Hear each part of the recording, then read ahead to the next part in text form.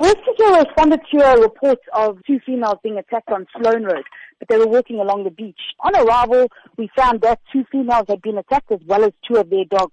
They were attacked by 2 pit bulls that were on the side on the road by the beach. One of their dogs got injured and was taken through to a vet nearby. The 2 females were taken through to hospital, obviously for the further care that they needed, and the other dog went missing. It was believed that that dog that was missing went by the name of Mealy, and she was found on Garvey's Beach in the Bluff area. Unfortunately, she was deceased. What is the nature of the woman's injuries? They were moderate injuries, luckily not critical and not too serious. Were the pit bull owners there at the scene when the incident happened? They were at the scene, I do believe so, but they didn't really say much. They took their dogs away and left once everybody else left the scene.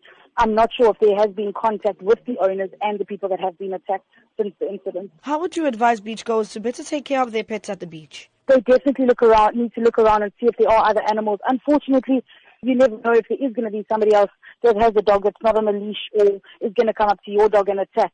But just be vigilant, pick your dogs up if need be, and try and move away from other animals that are around. In an instance like this, what is the best way one can protect themselves from being attacked by big dogs and pit bulls? It's quite a tricky one. You would obviously have to, pick your dog up and try and just get to a safer area. But dogs are so quick in the sense that you actually don't even see it coming.